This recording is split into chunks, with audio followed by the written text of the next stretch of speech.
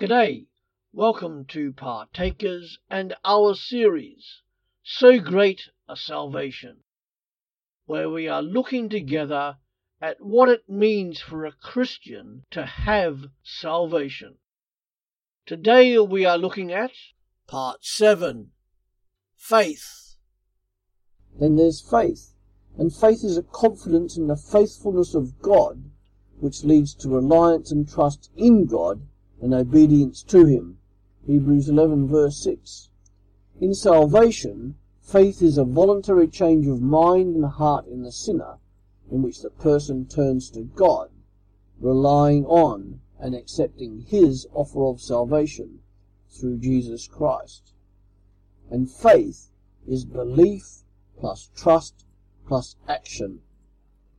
And again we have the three spheres: the mind, the emotions, and the will.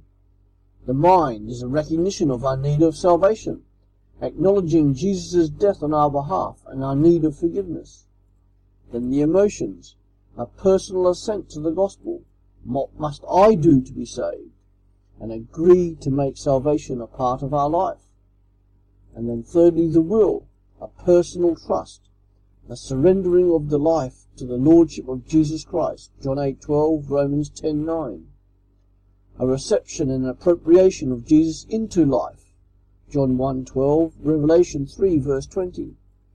And then accepting his death on our behalf and the forgiveness he offers. In the next of this series we will look at Part 8, Perseverance. Thanks for listening. Come back every day to Partakers. www.partakers.co.uk, where there is something added to help you as a Christian disciple in the 21st century.